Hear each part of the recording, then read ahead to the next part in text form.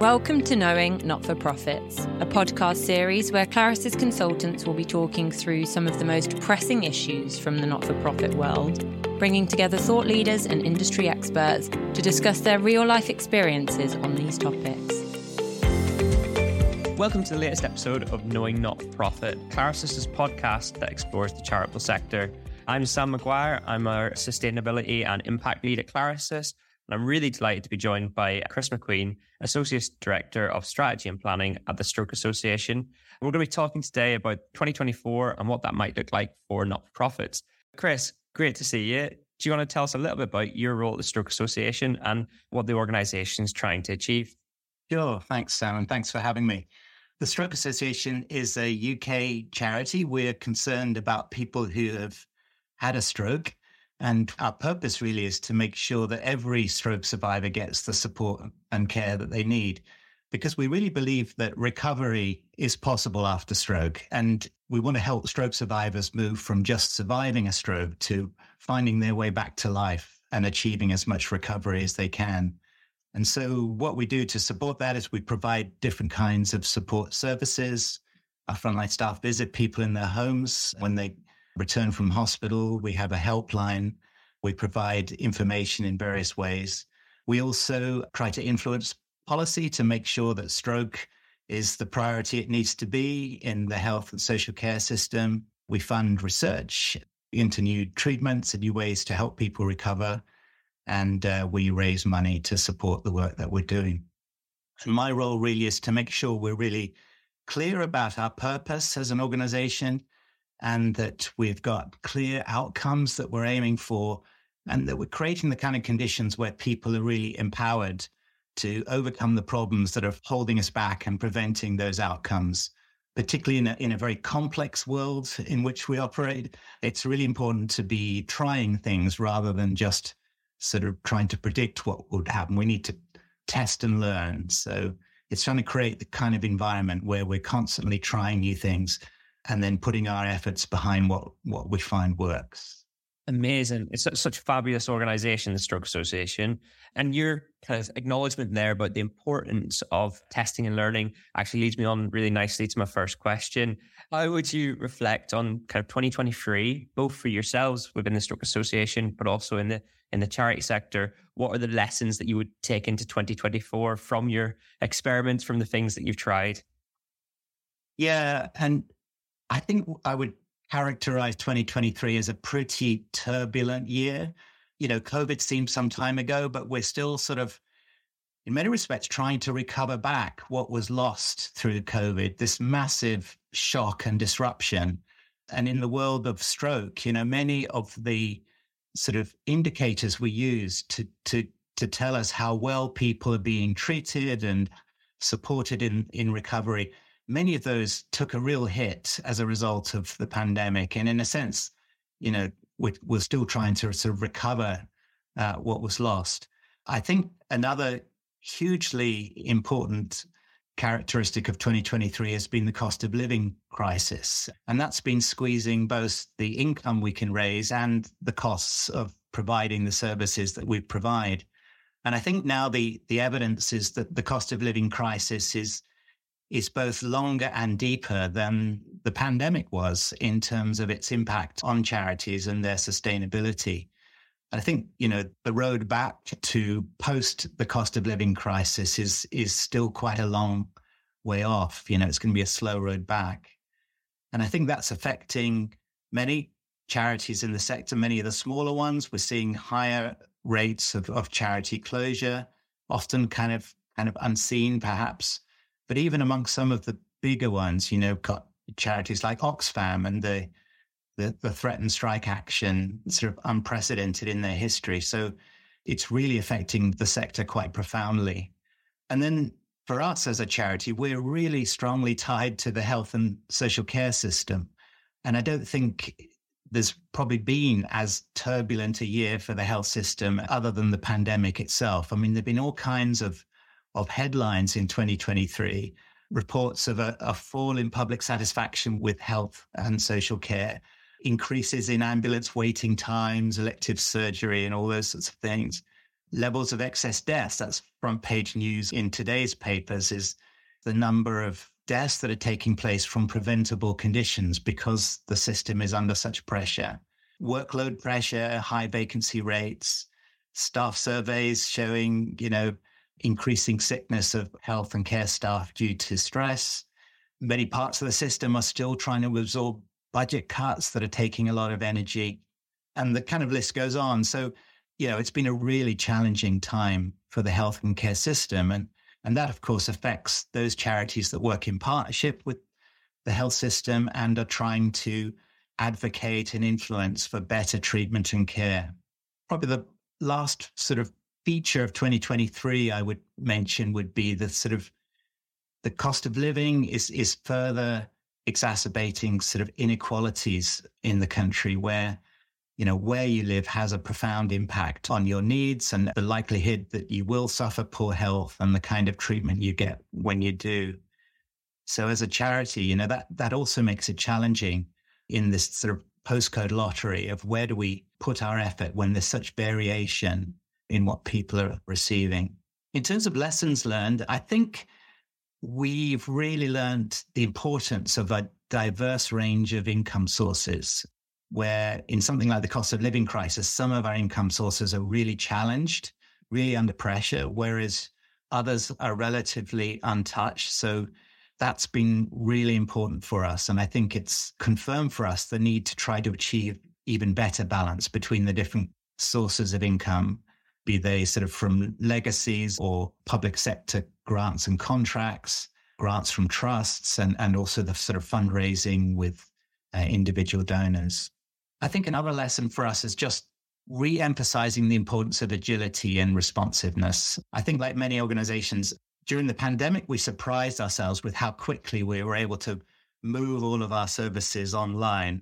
And we wanted to sort of retain that kind of agility we'd managed to demonstrate. But probably like many, we've reverted back to the old, more sort of bureaucratic ways of operating.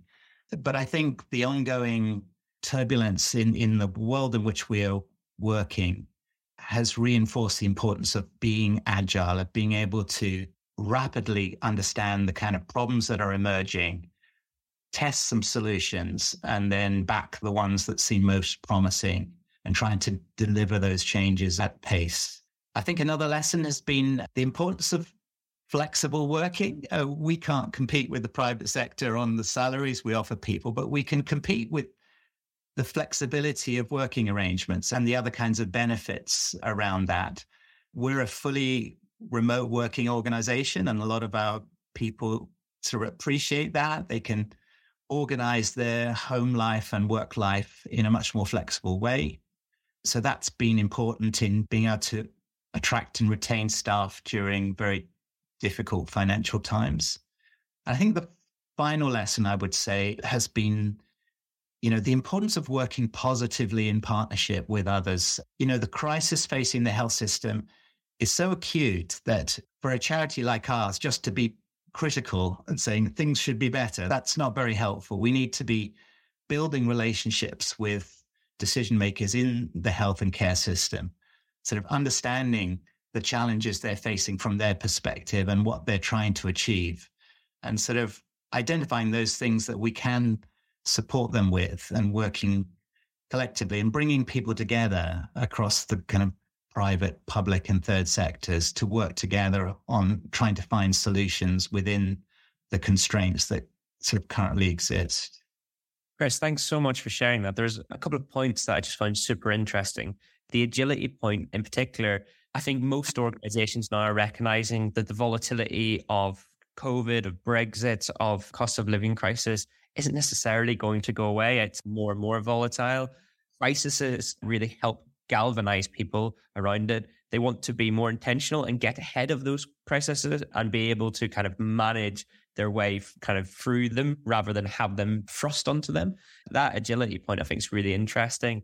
And then the second one in terms of how you guys are looking to contribute to health system change and be part of it is really interesting. I think we can see that if it is a Labour government, they're calling for reform rather than just kind of mass spend. So I think being part of that system change is going to be really important rather than, again, having it done to you and not being part of it. I think it's going to be really critical. So that was obviously a look back and kind of on the lessons you take forward. If we were here next year doing another podcast, what do you think would be the major things that you think will have changed for the sector and for Stroke Association? I'm certain there will have been some big changes, but such is the kind of uncertainty that it's quite difficult to predict what some of them might be. I mean, political, obviously, by this time next year, we may well have had a general election. If not, one will probably have been called. And so, there may be some new political thinking and new relationships, new opportunities to partner and influence. On the economic front, as I said, I think it's probably a long haul to get through these high interest rates, high inflation, high cost of living situations. So much as we would love things to be improving, I suspect those pressures will still be there. And global instability and the opportunity that might have an adverse impact on things, things still looking really precarious in Ukraine and elsewhere. So I think it will continue to be a year of uncertainty and turbulence. So your point, I think, about being agile is really important. I think one change we can probably be more certain of is, we're seeing this rapid development of AI capabilities and applications. I don't know how other charities compare with us, but we've sort of been dabbling with AI. And I would expect by this time next year, more third sector organizations will be making more substantive use of AI in their sort of operations. And I think to do that, they'll have to sort of understand how do they really want to use it? What are the important principles that will guide where they do and don't use these emerging capabilities, and also how they ensure the kind of safety and put the right safeguards in place. Just because you can with AI doesn't necessarily mean you should. And I think if you are a strongly kind of purpose-led organization, as charities are, they may not apply AI in quite the same way as a very commercial organization. But nevertheless, there are huge opportunities for cost saving, for improving the quality of data analysis, for sort of relegating unproductive processes and semi-automating them and focusing more on the kind of human contact that are often is what charities offer so well. So I think that will be, I'd see a much more substantive use of AI. I think the third thing I would say is, it's a gradual change year by year, but each year the number of Generation Z millennials in our staff, volunteers, supporters is sort of gradually increasing. The number of baby boomers and Gen X sort of decreasing. And with that sort of coming through of the younger generations are differences in how they like to give and support charities, differences in how they use social media, differences in their expectations about technology. And so I think charities will need to be responsive to that ongoing shift in order to avoid sort of being left behind or failing to sort of match the expectations of their audiences. That's really interesting because you talked to two areas of innovation there. So AI, but also then potentially use of social media to, I guess, connect with the TikTok generation. Are there any other innovations that you're seeing within the not-for-profit sector that you think are quite exciting?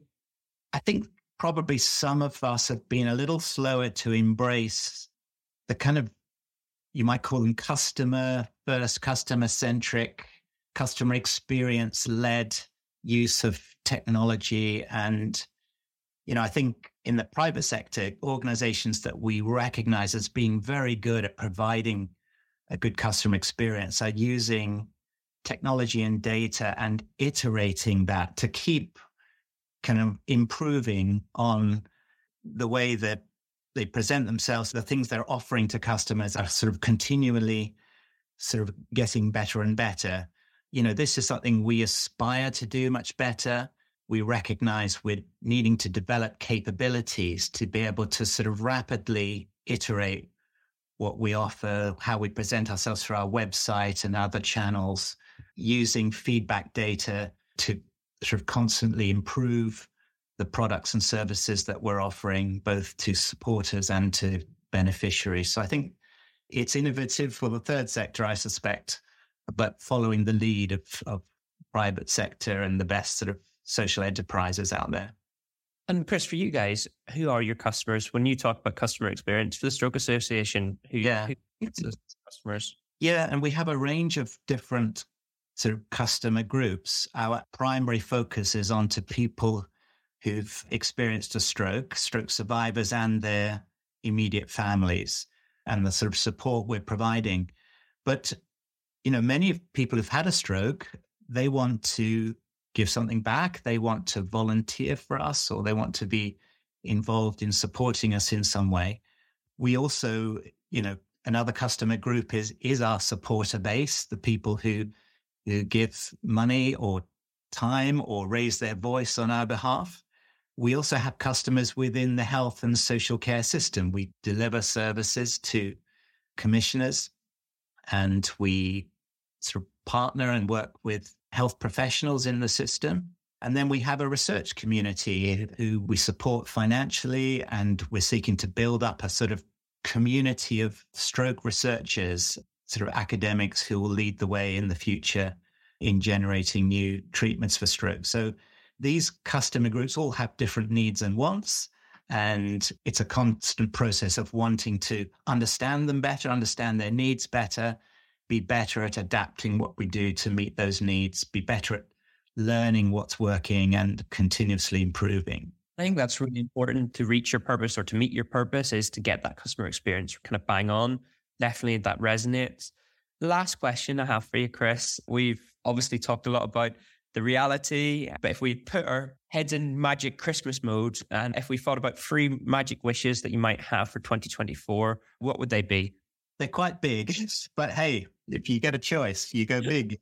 Got to go big. So I think for the third sector, I'd love to see the value of third sector organizations being more formally recognized, particularly by the public sector, so that, the incredibly important work that third sector organizations do in communities to support people, in supporting people's well-being individually and socially, in addressing causes and concerns that where the state can only do so much.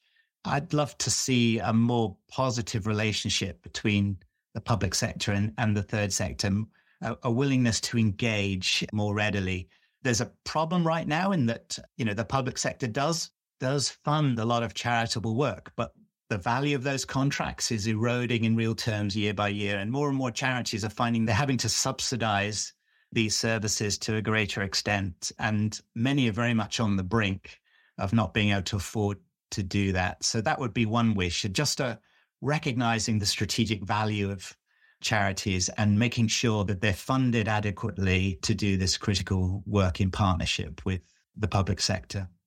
I think the second wish, equally big, would be around the health system. And at the moment, it staggers from one crisis to the next, and all the decisions are very short term, trying to fight the fires.